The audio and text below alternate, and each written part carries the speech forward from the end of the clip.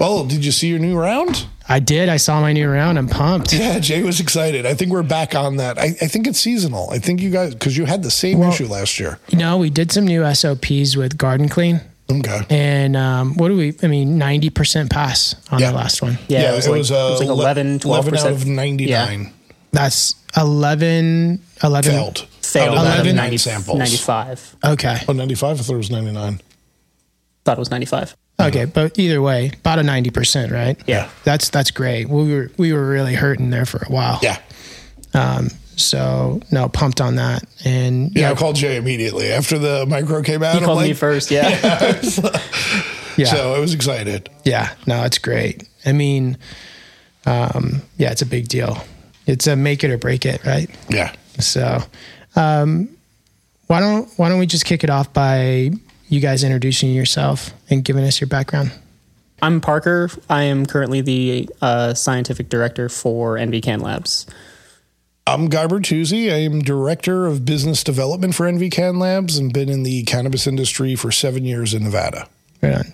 Parker, what's your background? So I actually have been working here at this lab for 7 years now, and I pretty much started this job right out of college. Kind of started at the very bottom as a lab technician, and then worked my way up.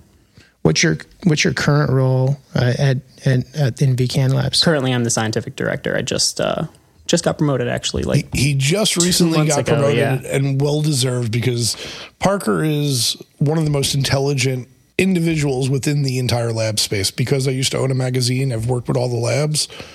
He's been on since day one, and he's seen more than most labs, because turnover within our industry in Nevada has been crazy. Mm-hmm. He is 7 years with the lab, so he's seen things that no one else has seen in the labs. Nice, man. No, I appreciate you guys making the trip out from Nevada. I know it's a jaunt to get out here. Oh, it was a fun trip. I never heard of Ontario. Yeah. I want to go into why I think this podcast is important to do. When you're coming into cannabis state testing, it's a make it or break it for a lot of these businesses. I mean, you guys are the end all be all. Sometimes I know there's remediation, that could happen, or extraction, but for good quality flower and figuring out how these cultivators are going to pass these testing and SOPs and strategies on cleanliness and cleaning strategies. I think it's a really big deal to talk about, kind of what you guys do, your machinery, and kind of feedback or advice that you have for the cultivators out there that have to deal with these state-regulated cannabis testing. So much respect. But can you just go over a quick overview of Cann Labs, what you guys do in Nevada, and go over some of the testing stuff? And Yeah, absolutely. So we basically act as the quality control department for the entire industry of Nevada, really. So obviously everybody grows their products, produces their edibles, their distillates, their shatters, batters, whatever. And then eventually it comes through either our door or one of the other labs' doors. And then that's before it makes it to dispensary shelves. So we're testing for the thing that is the most important, in my opinion, is all the safety testing. We test for microbials, heavy metals, pesticides, any residual solvents, things like that, things that could be dangerous to an individual who consumes the product. And then we also are testing for the potency and terpenes, which is more like the flavor and the actually whether or not it gets you high, that the consumers more maybe care about day to day.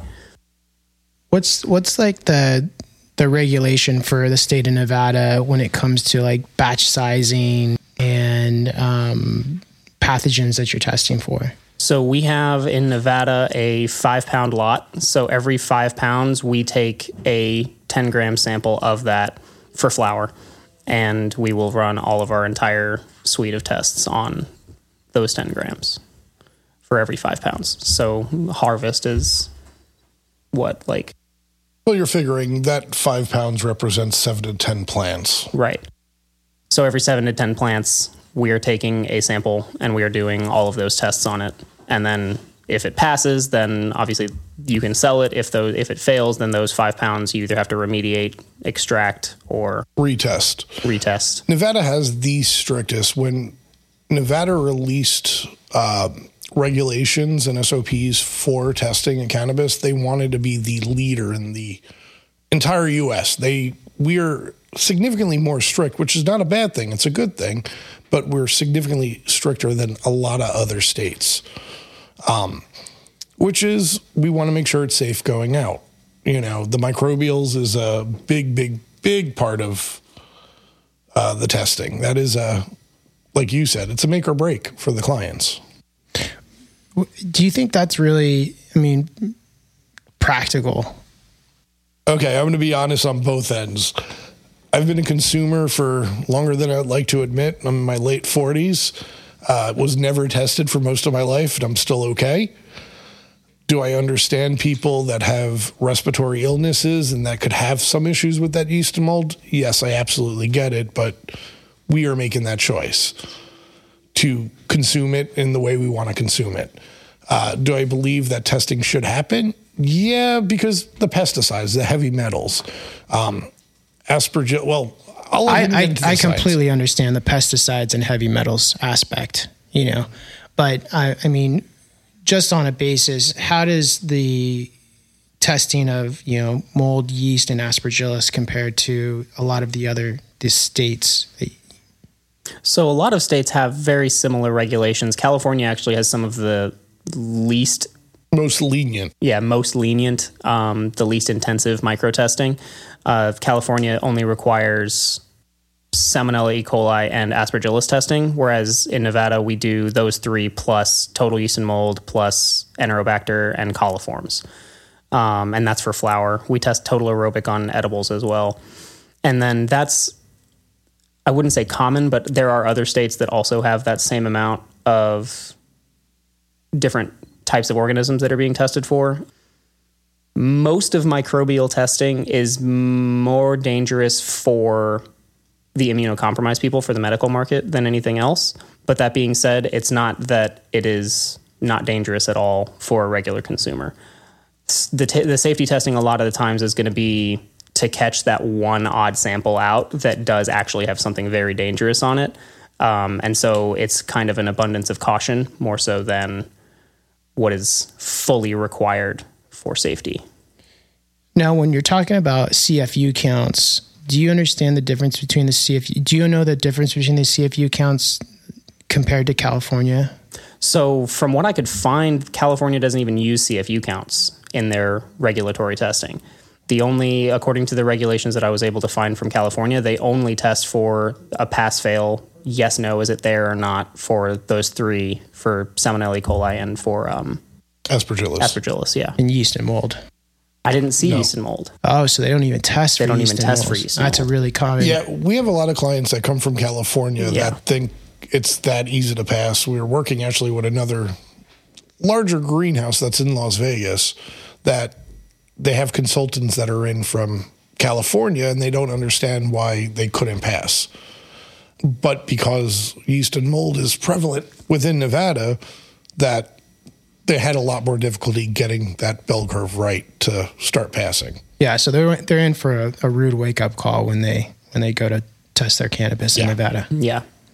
What about on the pesticide side? So for pesticides, I pulled the numbers and everything. California tests for way more pesticides and has has lower limits on across the board pretty much.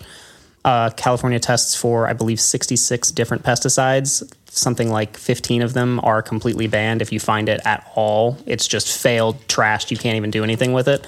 Nevada, we only test for 23. Okay. So, and of those 23, there are 5 that we have on that list of just like, if you see it, it's over. Everything else has a limit of what is potentially safe to consume because, to be completely honest, some pesticides are not that dangerous in some of the quantities that you'll find them at. But then, obviously, if you then concentrate that and turn it into a distillate, it's going to be, and you're concentrating the THC and the pesticides, which is going to potentially cause issues for a consumer at the end. Now, I'm all about the pesticide testing. I think it's really, really important. And having good, clean cannabis that's pesticide free is vital, for the community. And I will say, in the 2 years I've been at the lab, and you've been there for 6, 7, have we seen many failures for pesticides? Most of the time, pesticide failures are either somebody in the grow made a mistake, where like somebody who was sprayed the wrong room type thing, where they sprayed way too late into the process, or people sometimes don't read the labels of like the bug bombs that they throw into their rooms. And so they'll shock find that there was something in the bug bomb that they didn't know was there. Yep. And then they'll fail for that. And that's the only one I've seen in the 2 years, like the bug bombs, the bifenthrin, if I'm correct. Yeah. What do you see on a most common failures? What are you seeing be the... micro is by far the most common thing that fails. It's yeast and mold and aspergillus would be the top two. It's probably neck and neck between those two. Yeast, mold, aspergillus. Because aspergillus is a type of mold, obviously, but it is a one and done. So if it's there, it fails. I mean, isn't yeast aspergillus on everything, essentially? Generally speaking, yeah. Aspergillus is pretty ubiquitous. There's a lot of kind of back and forth on whether or not aspergillus testing should be required, whether it's actually really dangerous. The bottom line is that aspergillus is dangerous as an organism if it's allowed to like actually take root in a person. Aspergillosis is a very, very serious medical condition. It's mostly going to be affecting people who are already immunocompromised. We're probably breathing in aspergillus right now, having this conversation across from each other. I don't know if it's as necessary to test for aspergillus outside of the medical market as it is for medical patients. That being said, the most common thing that aspergillus makes that is actually dangerous is the mycotoxins that they produce, which we also test for separately. So I don't know if aspergillus is something that should always be required. What do you mean you test for mycotoxins? Mycotoxins are a specific type of... It's a chemical that is basically it's a poison, really. It's a byproduct of aspergillus and other types of mold. Their life cycle, basically, as they eat certain things, that's one of the things that they produce is mycotoxins, MYCO. So you test for the load on mycotoxins? We do. That's part of our pesticide testing, because it's just a chemical. It's not a living organism. It's a separate chemical that shows up very similarly to how pesticides show up. So it's basically tested very similarly to how pesticides are tested for. Nice. It's good to know. It's interesting. And we understand why CCB wants to test aspergillus, but a majority of the industry, including us and most labs, wouldn't mind removing aspergillus from the test list. Because when you look at something like garlic that's in the grocery stores, it is covered from head to toe. And I eat a lot of garlic being an Italian American. So I eat tons of aspergillus every day. So I understand why our CCB in the state of Nevada does it, but we're also for removing it as well. Yeah, so completely removing it off the list. Yeah. Not even testing CFU count. Because I know CFU count, what is it, like 10,000 CFU? For yeast and mold, it's 10,000. Okay. And I personally, I would be more comfortable with a CFU count for aspergillus. But then to do that, we would be... Well, I mean, we'd have to run it on by PCR the same way we do now. It would just be a slightly different method. Yeah. So then instead of a like one and done, as soon as you see it, it's over, you would have a CFU count, a level under which it would be safe for consumers. Yeah, I mean, you'd think, if you made regular agriculture do that for food crops, I mean, I don't think there'd be much food on the shelves. Yeah, there wouldn't.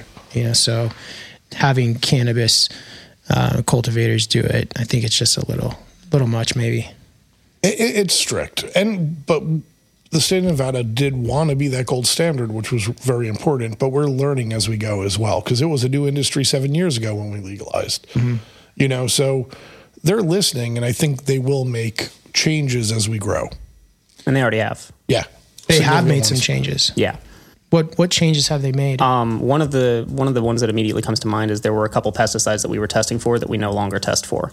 They removed them from the list because apparently they had never seen them even a single time I believe it was like 3-4 years ago. But in the 3-4 years leading up to that point, they had never seen them before. And they also, that was something that they reduced. They also added on, in Nevada, we used to not test concentrates concentrates for pesticides or metals.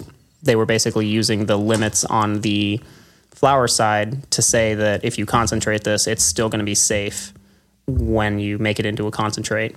But then they went back on that and changed it to where now we test it on everything, which I think is a better practice anyway. Yeah. Are there any talks of more changes? Oh, yeah. So we actually relatively recently, it was 2 months ago, we got... September, yeah. Yeah.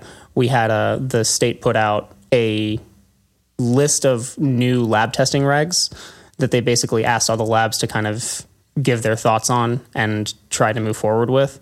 And the labs pretty much came together for the first time in the industry's history, which was really nice. And collectively, we talked about all of them and basically replied to the state and said, these are the ones that we think are good. These are the ones that we think are not good. And we're still right now waiting to hear back from that. But they're constantly, and that's just the most recent thing that has to do with labs. The regulations are changing. I mean, they just put out a new set of regs for a couple minor changes, especially with the consumption lounges coming out last week, 2 weeks ago. Yeah. So, and it was comforting though that the CCB is trying to work with the labs on changing those regulations, and they're working hand in hand versus just creating the regulations like how it started and saying figure it out. Yeah, 100%. I mean, it's not practical if you're running the business. Yeah. It's putting guys out of business. Well, being sales with it, there's three things that I lose to: price, potency, or micro. Those are the only three things that clients truly, truly want to see end results on. Yeah. And right now our potency we're the most accurate potency, I believe, within our state. But micro is hit and miss. It's scary sometimes. It's just the nature of micro. Because it could cost the client millions of dollars in one harvest. Yeah. Yeah. With potency, I mean, what are you hearing out there? I mean, I heard guys kind of doing some shady stuff, he's sprinkling keef on flour. And how do you guys prevent that from happening? Well, I will tell you, as sales, I have probably the staff with the most integrity, which sometimes I'm not going to say is easy for me on the sales side. We can't say what labs have done. We've heard rumors, and I wouldn't call anyone specifically out, but yeah, we've heard that they sprinkle keef before they test. They turn the bag upside down before we test.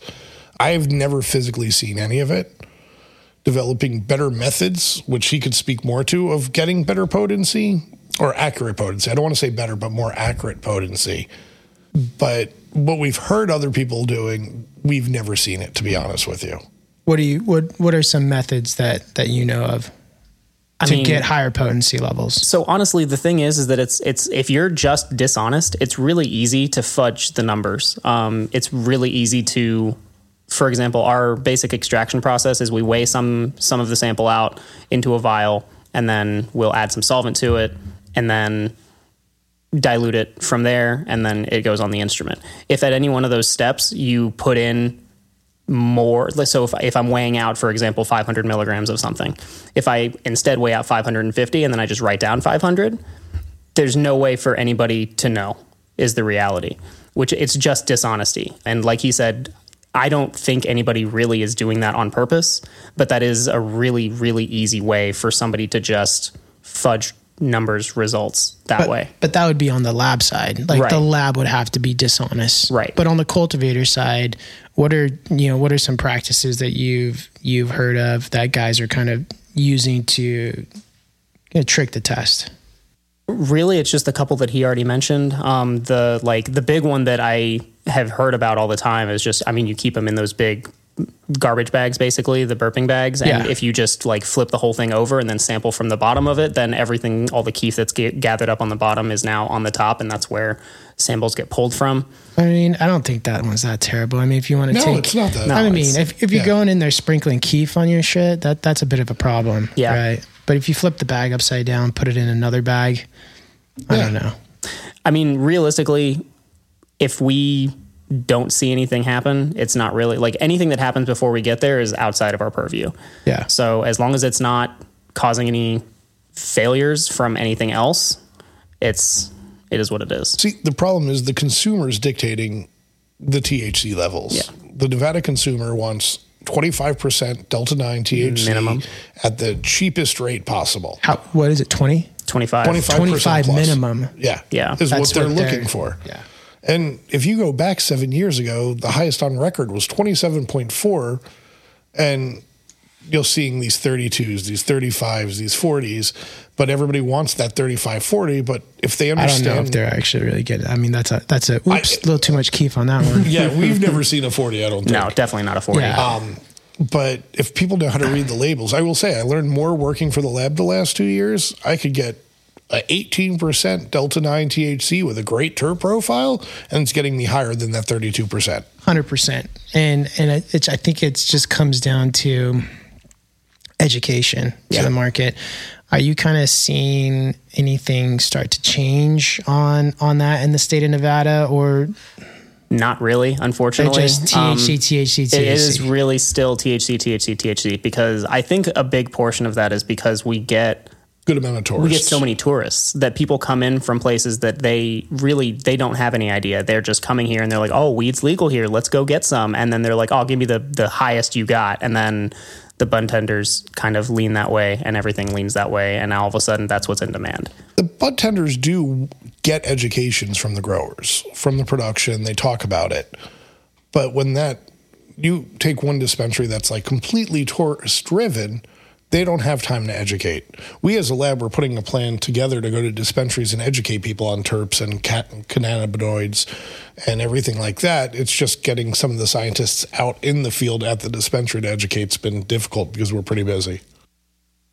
Going back to failures and failures in testing and passing with yeast, mold, and aspergillus, what are you seeing on indoor facilities compared to like greenhouse, compared to like outdoor? Like, are you seeing a higher fail rate come from indoors versus greenhouse, or opposite? So I would say it's pretty even. It's really just different problems. So the outdoor and greenhouse grows, we also don't have a lot of those. I will say that as a caveat. Over the last we've had 3 or 4 greenhouses we test versus everybody else. Probably about 4 or 5 dozen indoors. Yeah.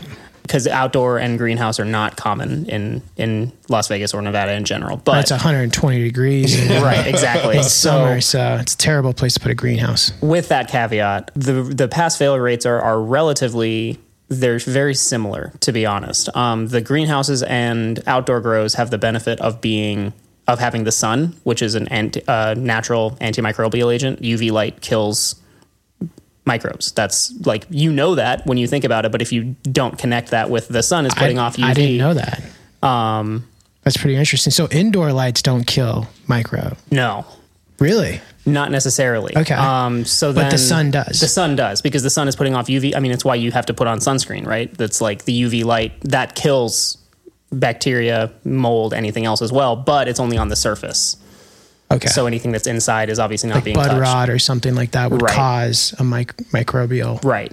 But then on the flip side of that, the indoor grows, you end up with, you create these little microclimates. I mean, I know you've walked through several of them, and I'm sure anybody listening probably has their own idea, but you've got fans everywhere. You've got to make sure that the canopy is clean. You've got to make sure you're getting light penetration, all of that fun stuff. Anywhere that you're not getting all of those things, you have microclimates that can potentially just cause yeast and mold growth like wildfire. If you miss even just like one little corner of your room, then it takes root there and it has the potential to spread from there much more easily once it starts. So you're not seeing a big difference between, I mean, I know you only have 3 greenhouse growers. That's including my location. And I will say your pass failure rate is honestly one of the best greenhouses we have. Yeah. Oh, really? Yeah. Minus my last 3 months. Ones, yeah. Yeah. I mean, we had a rough 3 months. I know what he's saying, that it's similar, but when you're similar in comparing client to client, we'll have a large client that gives us 100 samples that's indoor and a large client that's 100 samples that gives us greenhouse, and they fail 80% of it. So when it's apples to apples, yeah. But when you look at 2 or 3 of our out of the 4 greenhouse clients that we've had, 2 of them probably had 80-90% failure rate. Wow. Yeah, consistently through the year. Really 90%. Yeah. Why do you think that is? I mean, if the sun is helping kill. I'll tell you my opinion, and I'm not the scientist, I'm the sales guy, but it's cleanliness. It's most of them they're understaffed with the market being down right now. Everybody's understaffed. They don't have enough people to keep up on their day-to-day cleaning. And that becomes an issue. It's carrying, I learned cardboard carries tons of aspergillus in it. Cardboard. Yeah. So if you're in your testing room and you have no storage, and there's all cardboard in that testing room and our sample techs are picking it up, there's a chance aspergillus is going to jump on it. So yeah, that's why I kind of say that they're very similar, because I don't necessarily think that it is the grow method that is causing the issues. I do think it's more on the operator, on the cleanliness side, because like you said, we have several clients that are incredibly clean greenhouse growers, and then we have some that are very dirty greenhouse growers, and then we have some very clean indoor grows, and then some very dirty indoor grows. I do think it's much more on the actual processes being followed by the individuals inside the facilities. And I don't think it's the operator's faults per se. Right. It's the understaff. It's just not, and the attention to detail. And SOPs, maybe products that they're using. You know, you don't need more staff necessarily, but you need the right, I don't know, SOPs to make sure. You know, well, like some of these greenhouses were 100% passing rate 2 years ago. Yeah. And then they get understaffed. Yep. Okay. Or they have, like, the other thing is that it's sometimes really easy for, like, the people above, for like a master grower to come in and say, like, these are the policies and procedures we need to follow. And then getting that level of care and buy-in from the lower employees is sometimes where the issue arises. It's not that they don't know what they're doing. It's just that it's really easy to sit there and be like, oh, I don't need to change my gloves because I just touched this one thing. It's probably fine, when it's not. Yeah, I think a big reason why we are sitting at this table right now having a conversation is because we kind of built a relationship over the challenges that I had, right? You know, I have a almost 90,000 square foot facility that we operate, you know, mixed light greenhouse. I'm a big mixed light greenhouse guy, HPS. And you guys came out. I didn't know you offered this service, which is really cool. You guys came out to my facility and you did a bunch of tests. I wasn't there, but can you go over? Parker, did you go? Yeah. Okay. So I just hold the clipboard. He does all the work. So what did you do when you came out to my facility in Nevada? So really, we did what we call an environmental test. So we walk around, we offer the service to walk around and actually kind of go through the facility, go through the process, and basically take swabs and water samples of various things throughout the facility with a special eye of what are things, like the things that I'm looking for, or what are things that the people who are working here every day may not notice because it's just kind of faded into the background. So there's like several examples of things like that. Like one of the easy ones is we had a client who started failing everything coming out of one of their indoor flower rooms. It turned out that they had just open air from outdoors coming straight in. There was no filter on it, nothing, because the person who was supposed to replace it just forgot to. And so it's the little things like that where it's like, hey, where does that vent go? Whoops, why is that not covered? Or like, why is there a puddle of water here? What is this dripping from the ceiling? Whatever, things like that. So I kind of follow the process through. I try to go from the very beginning, from propagations, from cloning, from mothers, all the way down through, because if there's a contamination in the facility somewhere, it could start as early as that. I wouldn't say it's common. Could start from the clone. It could. Or mother room. Yeah. I remember it, and he's being humble. He plays Sherlock Holmes when he does it. He starts from the beginning to the end of the entire process, from the mom, the clones, straight through us testing. But one of the things that we noticed were the trays that you had that were pre-soiled already had yeast mold traces in them. The iHort trays. Yeah. You can be fully transparent on what you found at my facility. You know, I think you know, it's important to go over. Why don't you start from, you know, start to finish? What did you swab? Like, how do you do it? What did you find? Where could we use improvements? What were we doing well, and what were we not doing well? I think just go for it. Yeah. So, I mean, I followed the process all the way through. And so like the first thing we start in is like the propagation where the clones start. Cause I also never want to go backwards. Because if there's a problem, if you don't have a problem early and there is a problem later, you don't want to carry it back. So we follow through the actual direction that we're going. Right in propagation, the swabs that we use there, they come in just this buffer. We pretty much just swipe them across like a couple times, whatever we're swabbing. And then we keep the buffer, and then we end up testing it later. We plate it and run aspergillus on it for our normal testing. But the start and propagation, the trays were really the big one, the pre-soiled trays. I didn't really expect to find anything in those. That was just kind of a thing where any outside things that you purchase pre-made, pre-packaged is always a good place to check, because we have seen soils have been a big thing before. We had one other person who had a cocoa that was riddled with microbes that they had to completely switch manufacturers. But from there, veg. And what did you find on my clone trays out there? I believe it was lot of yeast and mold. In the soil. So the actual cubes. The actual cubes, yeah. And that's one thing that's interesting, because we were passing pretty much 98%. Yeah. Right? Remember actually us? almost 100%. Yeah. Like, and we were barely. Like we were never failing. Yeah. Yeah. But something that we did change is, for leaning down operation and saving money, we went from the Grodan 1.5 inch cubes to the iHort prefab blocks, trays. Right. And so you're saying that you found a substantial amount of yeast and mold on that. And now, can that from those trays, can it just start growing from there and really become a bigger issue from such a small cube? You would think, right? You would think that, hey, this little small cube's really not going to cause me any problem, right?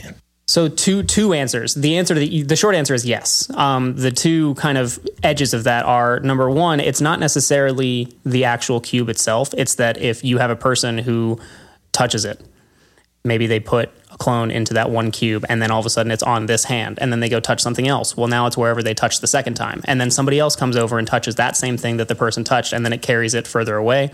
It's kind of following that chain that can really, that's why the whole facility cleanliness is so important, is that it's not necessarily the cubes themselves. It is that's where it starts. And then from there, it gets carried everywhere else. And it starts growing. Right. And then the other side of that is that the cube can, if you're keeping that same cube all the way through the process, because a lot of times you have that cube, the clone's root, and then you basically transfer that into some other media like a rock wool. And then from there, you transfer that into the big flower plant pots, whatever that is, however you're making those transitions. Especially if that same cube is sticking around through the entire process, then yes, you will have that same little tiny thing of microbes as every time you're transferring it to a bigger location with more food for it to eat, which that's all your nutrients are, is food for them too. So as it transfers through, you get more and more growth, and bacteria and mold grows exponentially. So it can become a very big problem. Now, I know we were working on, because I'd really like to keep using those iHort trays.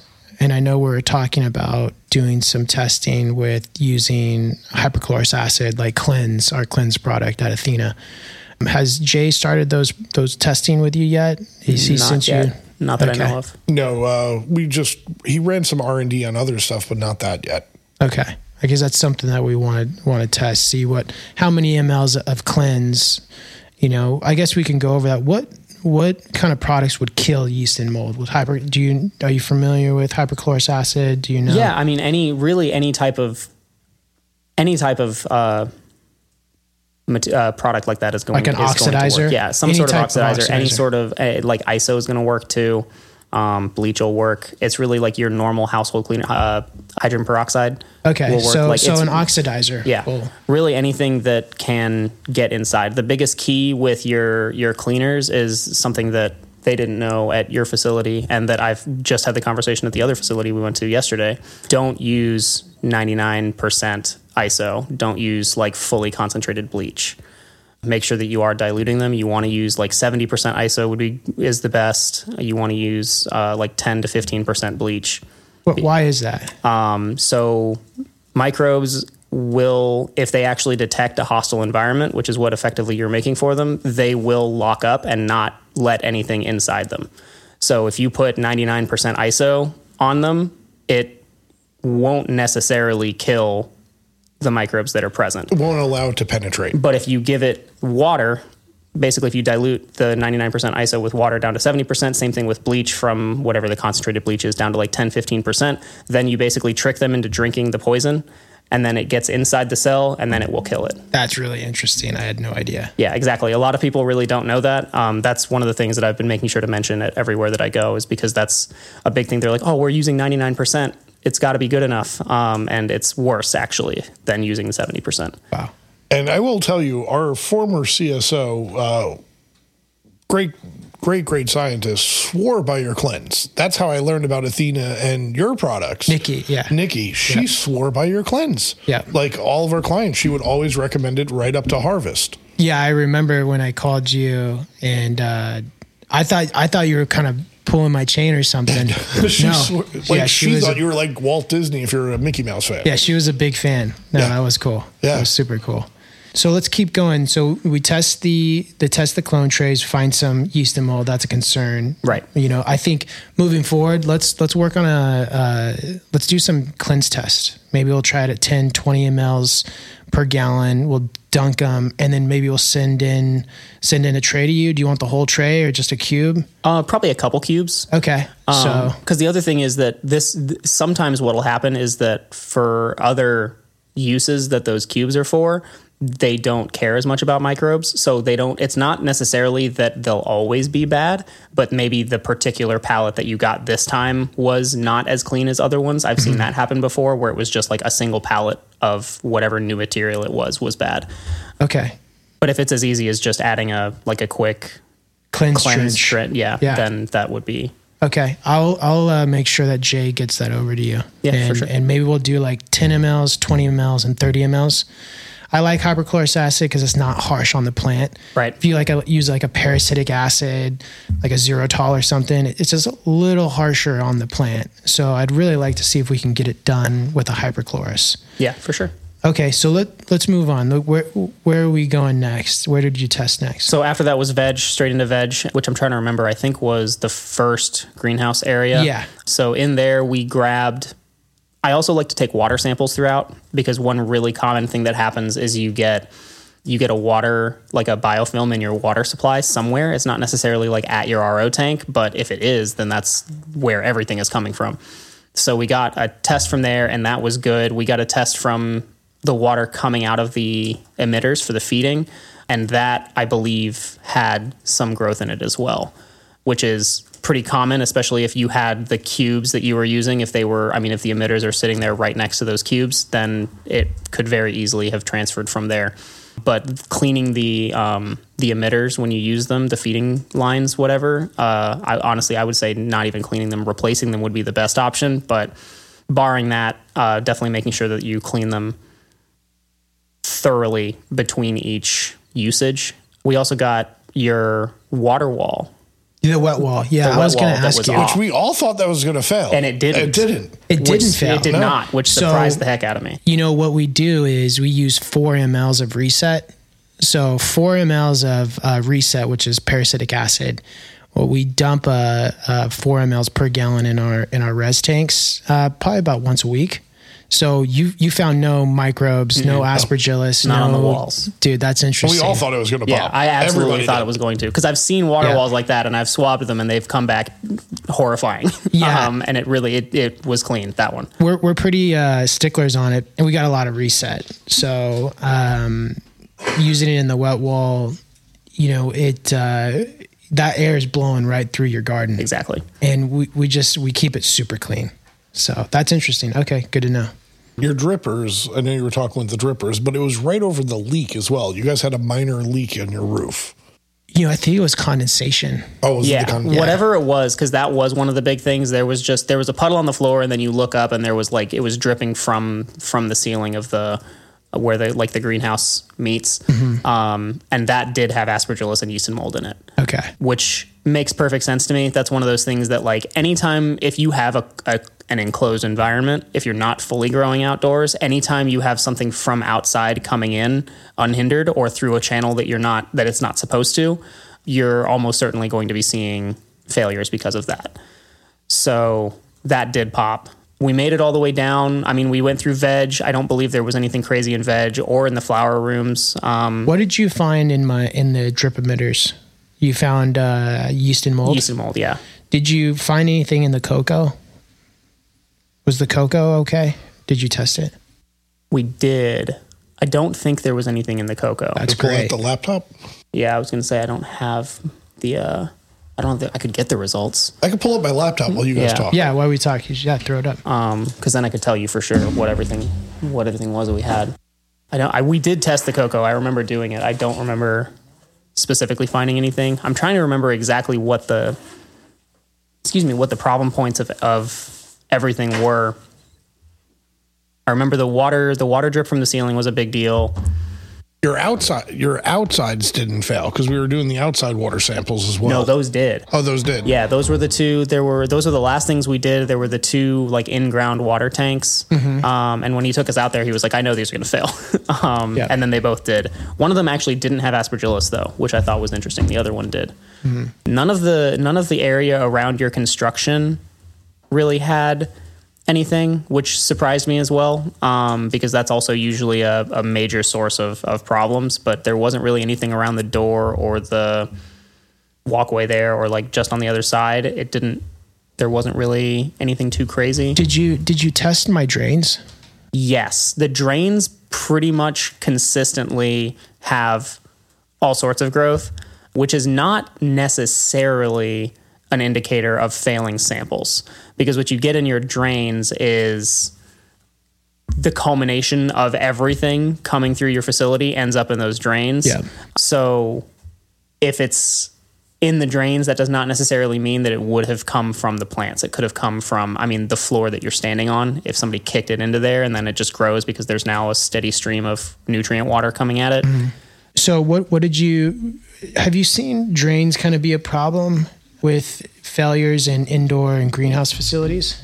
Not really. Okay.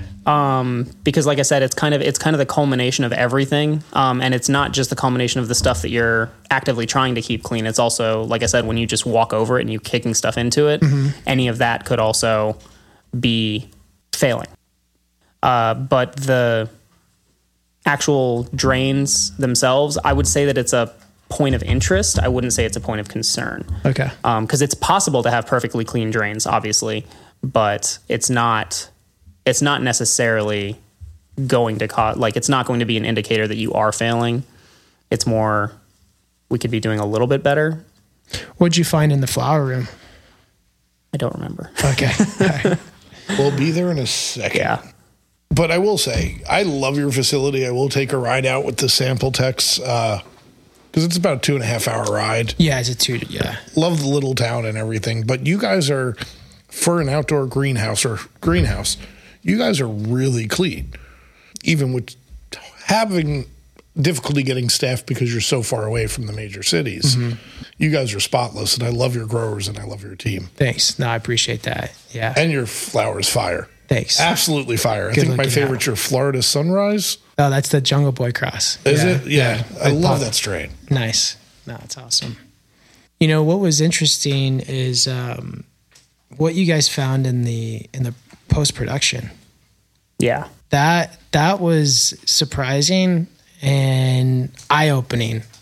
It was a big deal because you did all the work, you've grown it, your grow room's clean, and then you get into post-production and that's where you pick up your yeast mold and aspergillus. That's really common, actually. The post-production is almost certainly where like the vast majority of failures come from, in my experience, because it's kind of a scenario of you can be super clean through your entire facility, but if you mess up one time, then everything before post-production, you just have one failing sample. But then as soon as you make it to post-production, you make it to your trim room, your dry room, things like that, where you're not necessarily keeping everything as separated as you otherwise would. All it takes is that one failure. If you run that at the beginning of the day and then it blows out dust, spreads all over the entire room, and then everything from that entire day could potentially fail.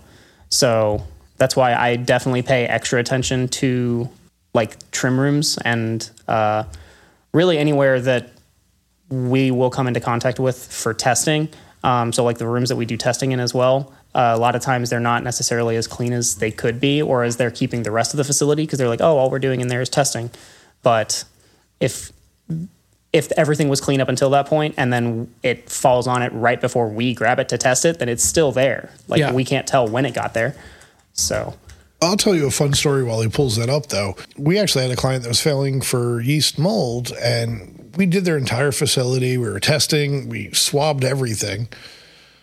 We even did the laundry machine. And we realized one of their employees was bringing the laundry home to the washer dryer. She was getting paid extra to be able to wash it at home, was cleaning it, but nobody washed the laundry bag. So every time they put all the clean clothes back in the laundry bag, all the lab coats and everything were getting covered in yeast and mold. It was just such a unique situation that no one's thinking of the laundry bag when everything else is being done correctly. You know, I thought that was fascinating. No, it is, and it's eye-opening. Yeah, you know, something just as minor as that. Yeah, you really got to look at everything. Yeah, it's but the microbials, the yeast mold, the aspergillus, we live or die by it, because clients are like, oh, if I go to another lab, we'll pass. It doesn't work that way. But it is also luck of the draw, because like he said, for 5 pounds, we're taking 10 grams. Mm-hmm. So 2 of those plants could be dirty. 7 of the other plants could be clean. It's that 10 grams that we're grabbing is the luck of the draw. Yeah. Yeah, it's definitely one of those things that, like, people will say to us a lot of the time that, oh, when I retested those samples, it passed at the other lab. And I can tell them that happens to us too. Like if somebody tests at another lab and then we get the retest from them, most of the time, like 95% of the time, we pass those samples too. Yeah. So it is just kind of the nature of micro, because it's not like a homogeneous mixture that you're talking about. You're talking about individual organisms that you're looking for. And if we grab the bad bud, where we're grabbing 10 grams, like you said. So out of 5 pounds, if we grab the 10 grams that are dirty and there's 10 grams on the other side of the bag that were clean and the other lab grabs those, then you're not going to fail. Yeah. So it's an imperfect system, but there's also not really a better way to do it that is cost effective. Because if you test per plant, which would be really the only accurate way to do it, then all of a sudden you're talking about like 50 samples per wouldn't be feasible harvest. Yeah, it wouldn't work. So I do have your results here. It's a little wonky because I don't understand his laptop, but it's a Mac. You're a PC guy. I am. So the emitters, like I said, did have growth. They failed actually for bacteria as well, because that most likely that was coming from the trays, the soil trays. So you're thinking that initially started with our clone cubes. Yeah, that would be my assumption, is because I believe he said that you guys are you replacing your emitters, or were you? No, we clean them. You clean them. Yeah. Well, we dip them in a big tub of parasitic acid. Right. Because he mentioned that the ones I believe that I had just gotten they did come out of a plant. It was later that I grabbed some that were not tied into anything. And then you had, let's see, these entire chunk here had yeast and mold and bacteria. So that's 18, 19. The filters. So yeah, your filters, and then like the filters that were under your water wall where the water was actually coming out of, you did have some yeast and mold in there. And then your drains all had lots of growth, but like we just talked about. What about scissors, any equipment, tables? You did do some laptops and stuff. And some of the employees' gloves, I believe, as well. I apologize. I should have printed out. Oh, no, we didn't plan for this. It's good to go over it, though. It's really important because, just like you said, the laundry bag. Yeah, right? The laundry bag just costs you $100,000. Yeah, it's exactly. It's like it's always the things, and that's what I try to do when I go into these facilities. Is like, there's some stuff that I'm always looking for. Like the trim machine is always a hotbed, but it's also the things that you're not thinking of, like the laundry bag, where it's like, how could it have been the laundry bag that this person was taking back and forth that's now causing all these issues? Yeah. Like were recently at a client's cultivation, and the same tray that you have to sign in on is the same tray that they put all the cannabis on to move it out for trimming. So I'm like, all that. I'm like, he's like, oh, we clean it down. I'm like, but how well are you cleaning it before you move it into a room with Yeah, like, are you sure it's perfect? Because if it's not, you're going to be causing issues. So the rest of your table and the racks and everything were pretty clean as far as swabs go. I do remember mentioning there was the whole room that had a bunch of cardboard boxes in it that wasn't like a big... it wasn't a place that people go regularly, but it was definitely like a make sure to keep cardboard that separate away from any flour. Yeah. Cardboard's just bad news. Yeah, cardboard is bad news. Because I mean, so cardboard obviously isn't like spawning aspergillus, but if it ever came into contact with aspergillus, it's still there. So if you then take whatever cardboard, which shipped from who knows where, into your facility, then whatever was on it is now in your facility, and it is definitely still there, living, thriving. But then there was that room, and then for a while, you guys, I believe, had been keeping your failed test lots in the same room that we were doing testing in. Yeah.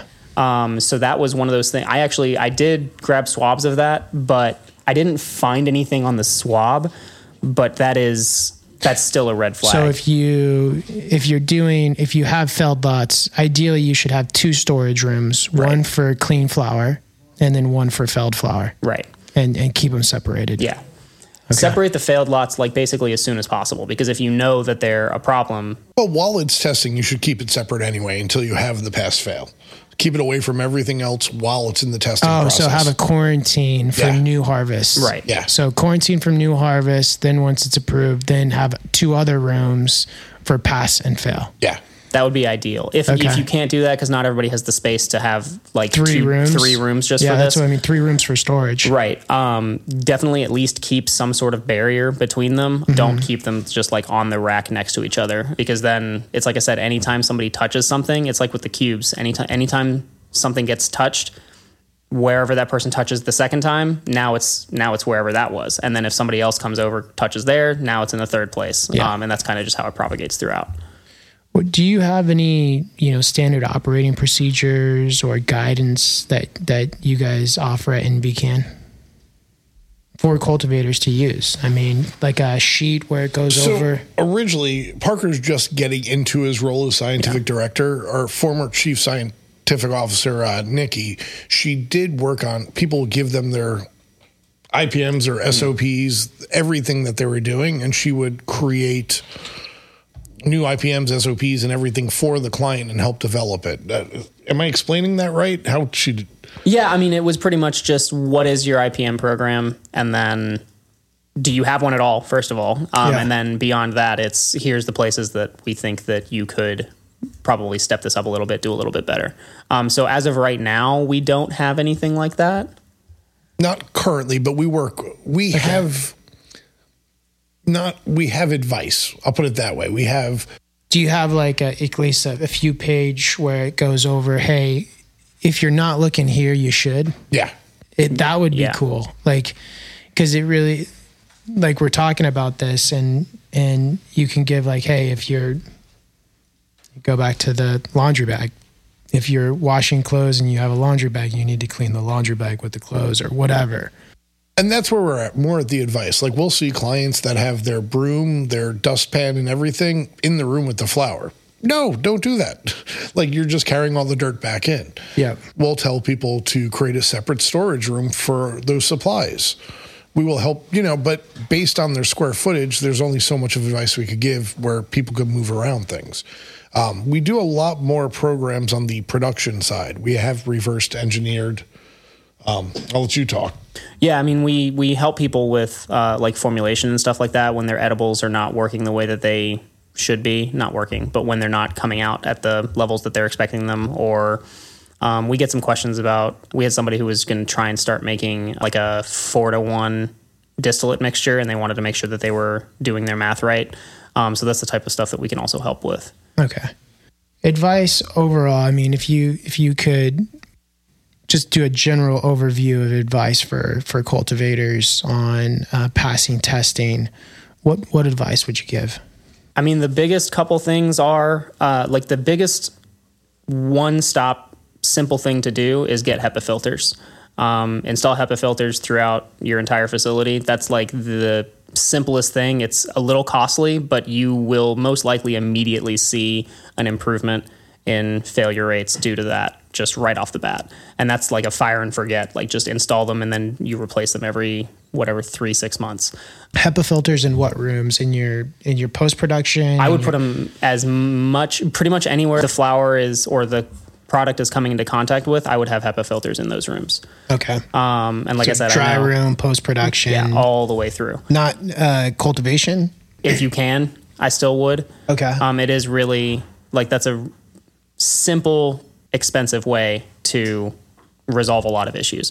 Beyond that, it is really just keeping up with cleanliness. It is really getting every person to follow through with the entire IPM program that you have, with the entire cleanliness procedures that you have. If somebody ever has to ask the question of should they change their gloves, the answer is always yes. Also, I've seen people working in facilities that don't even use gloves at all. So it's like I said, with the bringing things from outside inside. If people are coming out from their car, they just arrived to work for the day, and they're walking in wearing street clothes and not changing into something else, that's a problem. If they're not wearing booties and gloves and everything like that is something that you want to make sure that you're enforcing, and then following that through all the way through to the end of the entire process, because it really could be anywhere, could be the source of where your failures are coming from. And then obviously it all kind of culminates in the trim room, and then it exacerbates it there and fires across everything. But most likely the failures are not coming from the trim room. They're coming from somewhere earlier in the process. Yeah. And we will not walk into anyone's cultivation without PPE on. Yeah. Like, we wear the full-fledged bodysuits, the booties, the masks, and we advise our clients to do that as well. I know it's a pain, but you want to be as clean as possible, especially when you're touching the plant every day. I think there's a balance to it, you know. Oh, absolutely. That's kind of the thing, is like there's what perfect practices would be, and then there's what's feasible and realistic for a normal like cultivator to actually implement. And so everything that I'm saying is like, oh yeah, you should wear a full bunny suit, glove up, mask up, like get your freaking goggles on, just like don't even have any sort of contact with the outside world. But that's definitely not something that most people are going to implement, because it's not feasible. It's not realistic. Yeah. If all else fails, I believe in remediation. I know that could be somewhat controversial, but if all that fails and you need to get better results. I'm on the controversial side. I know. You know, because I mean, I guess we could go into it. Like what a remediation, you know, what does a cultivator have options when it comes to failed yeast and mold and aspergillus? So in Nevada, there's right off the bat, you can request a retest. So what that is they will petition the state and basically say, hey, effectively what they're saying is, I think the lab made a mistake. Then the state will assign a different lab, and that other lab will come sample the same sample. Nothing's changed about it, and they will run the test again, and then the new test results will be used. And that's when I was mentioning earlier, where most of the ones that we get like that, we also end up passing. So that's kind of just a luck of the draw thing. Beyond that, remediation is an option. I believe there are a number of different methods of remediation. There's like, you can UV it, you can ozone it, you can X-ray it, you can rad source it. There's several different options. And then once you remediate it, you can send it back to the same lab for testing and hope it passes that time. Yeah, our state, if you do a retest, they pick the lab that you utilize. If you remediate, you could pick the lab you utilize. Yeah. Okay. What's the rad source machine? So it's effectively a machine that works on a type of radiation. It is most commonly used in the medical field, actually. They use it for like operating rooms and things like that. So it does work as a sterilizer. I'm a big believer in it personally, because we've done a pretty good amount of tests on like before and after, and we have not found there to be any difference in the before and after. Before and after what? Like usage. So THC, terpenes, yes. Potency, like. What about what you can't test for? I mean, you're putting cannabis, you're putting your flower in this big radiation machine, you know? I'm just not a fan of it. So I understand the basically what I think is that the fear, a lot of it comes from basically the word radiation. It's a very big, like, negative connotation word. The ways that I kind of sidestep that a little bit is really just to say that that's also what most of our food on the grocery store shelves is having happen to it as well. The food goes in some kind of machine like that. Yeah. An X-ray machine. Almost everything we're eating goes through similar process. Pretty much across the board. And so a lot of, I know one of the biggest reasons that people don't like machines like that, well, twofold. One, it's that people think that it allows cultivators to just grow dirty weed and get away with it. And to that, I would say, I don't know very many cultivators who are trying to grow dirty weed. It's really what they should be looking at the remediation format as is really a additional step in order to continue to verify that there are still no microbes in it. Because that's basically what food is. When you're talking about all of the food that's in the grocery store, they have to have a clean process all the way through making of the food. It's not like they're just spitting on it when they're making it. And then at the end of all of those processes, it still goes through that radiation step to make sure that they didn't miss anything, that nothing made it all the way through. And that's the way that I think that it is the most beneficial, is to kind of like solidify the shelf life and the longevity of the product. And it's controversial within Vegas right now. We have clients that believe in it fully and believes everything should be remediated before it even hits shelves, that it should just be part of the SOPs. And then we have clients that are purists, and I absolutely understand that. Me on the sales side, I don't want to tell people they have to fail, so I like the remediation part. Yeah. No, I disagree. I can't put my weed in a machine and let it get blasted by radiation. Maybe it's just my... And we respect that. Yeah, maybe it's my lack of education or just my background or whatever, but it's just, I'd rather work harder on dipping my clone cubes in some hypochlorous acid so I don't get mold and yeast on my... work on it before you have to get there, right?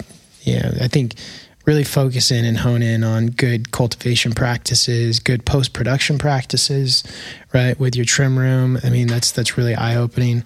And just do things so you don't have to use that machine, But to each his own. I know you like that thing. But I like it for customer service. I don't get as many angry calls from the clients that are using the remediate.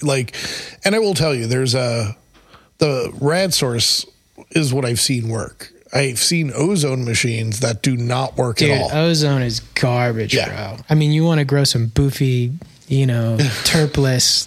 Yeah, it destroys the shitty plant. Weed. I mean, just use an ozone machine. It's going to pull all the smell, everything out of it. It's like, why even, how are you going to sell that shit? Yeah. We met right when I started. We met with the group that ozoned, and I wanted to work with them because the person was... They were selling ozone machines for remediation? Yeah, I don't want to mention their name. Yeah, but, But I kind of wanted to work with the girl because she was cute. But then I learned about ozone machines, and then I'm like, I can't push this on my clients. This doesn't work. It would ruin my reputation. Yeah, no, for sure. All right, moving into terpenes and THC. Do you know a lot about terpenes? A decent amount, yeah. How many terpenes are you guys testing for right now? So right now we're testing for 20. Nevada requires 10 for us to test for, only on flower. The other types of samples are optional. Most people still opt to get them on distillates because you have flavored distillates, shatters, things like that. But flower is the only place that it is required to test for terpenes. So we test for 20. Okay, so you test for more than what's regulated. Yeah. Is that including the... That is not including... We're trying to add 4 more to the list. We just got... 4 to 6 more. 4 to 6 more. We just got new instruments, and so we're basically using this time to kind of add to our list because we've had a couple requests for some specific terpenes because they were finding them at a different lab, and they're really interested to see if they can kind of maximize these individual specific terpenes. So we're going to add them to our list. It becomes a sales point for that client, the cultivation that has the farcinine or the eucalyptol, because people are still buying high THC, low price, but there are connoisseurs out there that are looking to expand their portfolio of flower, knowing the different strains. So farcinine was something that we learned about. It has similar properties as myrcene, I believe. Sort of. Yeah. Do you know anything about that? I know where it kind of tests at, sort of. I don't know anything about the effects. I know that the effects of terpenes on any cannabis are all very anecdotal. It's all based on what individuals have come forward and said, because there's just no research about it yet. Yeah. Which is what I'm really excited for in the future. But that's kind of a lack of scientific knowledge as of right now. Yeah, I've been hunting for the right guy to do a podcast on terpenes. I think, there's a guy, Big Book, he wrote the Big Book of Terps. It's an interesting guy. Well, we'll see if we could do something with him, maybe in Spanibus or something. Nice. Be cool. We're adding, which is interesting, eucalyptol is a terp, and everybody knows eucalyptus. So I'm excited to add that, because the non-common consumer is going to know what eucalyptol is. Is there a certain terpenes that you get a lot of demand for in the market that you know of? I wouldn't say demand. It's really just, so there's the like 5 or 6 super common ones. There's like caryophyllene, terpinolene, myrcene, limonene are probably like the big 4 most common ones. But then you also have like pinene and linalool, things like that are the really big ones. And those are the ones that sometimes we'll get our clients basically saying that they know that this particular strain is really high in one or the other of these. What I'm more interested in is that the smaller terpenes and also the smaller cannabinoids that we're not necessarily testing for right now, we have no idea what the effects of those are. And when you start talking about like those terpenes that I just mentioned are going to be in, like the 5 to 10 milligrams per gram range. I'm talking about the ones that are going to be much lower than that, and like the much more like ppm range, parts per million.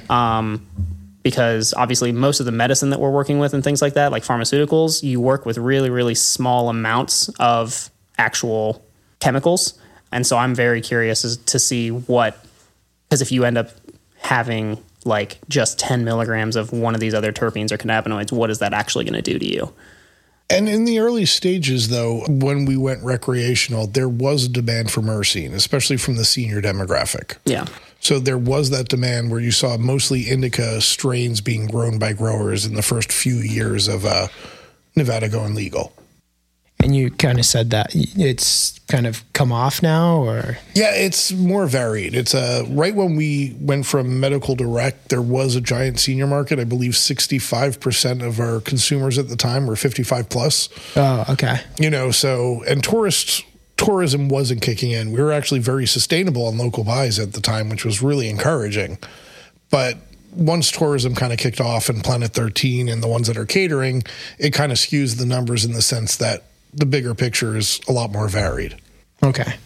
I know they had some new changes with lounges in Nevada. What is that about, and are they active now? They should be opening up any week now. Yeah, very Planet soon. 13 is opening up their lounge on property. It's supposed to be amazing. And then Thrive is opening theirs, which is right now next to El Dorado Cantina behind Resorts World. They've both been approved. I believe county's just finishing signing off, and they should be open in the next week or two. And nothing's happening in any casinos? No. Federal has to go. The original laws when they did applications for cannabis, you had to be 1,000 feet away from a school, 1,000 feet away from a casino. But some of that's relaxed based on, because we're city or county, they have relaxed some of those rules because the Thrive dispensary is right across from Resorts World, and it's convenient. And it should be convenient for the tourists. They don't need to go to the suburbs to be able to buy and consume. So it should be convenient for them. Yeah. I think that's going to, whatever that changes, it's going to completely change the Nevada market. I think it's going to be unique. I think they have to have an angle, though. I think just going to go smoke and sit at a bar, I think you need live entertainment. I think you need to have that Vegas vibe to keep people there to buy, because I believe it's only single servings. You can't go and buy an eighth. You can't go and buy a half ounce. You could go buy a pre-roll. You could go buy a dab. Oh, really? Single servings? Yeah. That's going to be difficult. Yeah. And then there's no alcohols allowed. Yeah. So, which I understand, but you have to find other areas of revenue to make them successful. Something like Planet 13 is a sight to be seen. Yeah. But to have old video games or to have a comedian or something, that live entertainment to bring them in as well and keep them there. Yeah. I think the market's just being held back because not every, you don't want to go off the strip or go out of the casino to go buy cannabis, you know. So it's just like this market that's just being held back by not access to casinos. So it'll just take time. I think with federal, it'll go, and that'll completely change the landscape in Nevada for sure. Oh, absolutely. Yeah, like our goal, that's why even with the testing being the gold standard, our goal was to be the Amsterdam of North America. You know, because we are based on tourism. Everybody could come in, go to the shops, and that's our goal. And we've done a good job of trying to get there. Yeah. No, I appreciate you guys making it on and making the trip out. I know it was a long journey. So it was a fun morning. Yeah. Yeah, you got held up. It was fog or something. They just delayed the whole thing. Yeah, Ontario was below minimums. So yeah, they're like visibility. So we sat on the tarmac for a while. Yeah. He was sleeping. I slept the whole time. Oh, good for you, man. I was talking to clients. Yeah, you're always working. So much respect, guys. Appreciate all the knowledge. And I think the industry and cultivation hopefully gain some knowledge to really, I mean, we did this to help them pass testing, you know, in whatever state they are in. So I really hope that this helps them. And you know what, maybe let's go ahead and talk about kind of working on, maybe not an SOP, but just maybe like a a few page kind of guidance and recommendations of what to look for when you're trying to pass state regulated testing. I think it'd be good to have something on paper that we could share with some of our cultivators. Like, hey, you know what? Take a look at this, you know, be conscious of this, like really focus on your trim room or post-production area. You're going to want to look at, you know, your AC filters. It's recommended to use HEPA filters. I think all this stuff is really important. And, you know, these businesses rely on this information so they can drive success and pay their bills and, you know, keep the lights on. So I think anything that we can do to kind of open their eyes and help guide them to success and passing testing without using alternative machines, you know, is super beneficial because it puts better quality flower and good, clean quality flower into the market. So, and that's what we're all about. Yeah, no, 100%. And we could definitely work on that and kind absolutely. of the do's and don'ts. Yeah. And what to look for. Yeah, I'd love to work on it with you guys. Yeah. Definitely like a quick bullet point checklist of just like, here's the things that you might not be thinking about. Yes, exactly. That's exactly it. Here's the things that you're probably not thinking about, you know, and it doesn't have to be an SOP, just some things to look at. Yeah, I love that. So, all right. Yeah. Thank you for having us. Yeah, seriously, thank you so much. It was exciting. No, this was informative. I learned a lot. So good. We appreciate it. Thanks, guys. All right. Thanks. Yeah. See ya.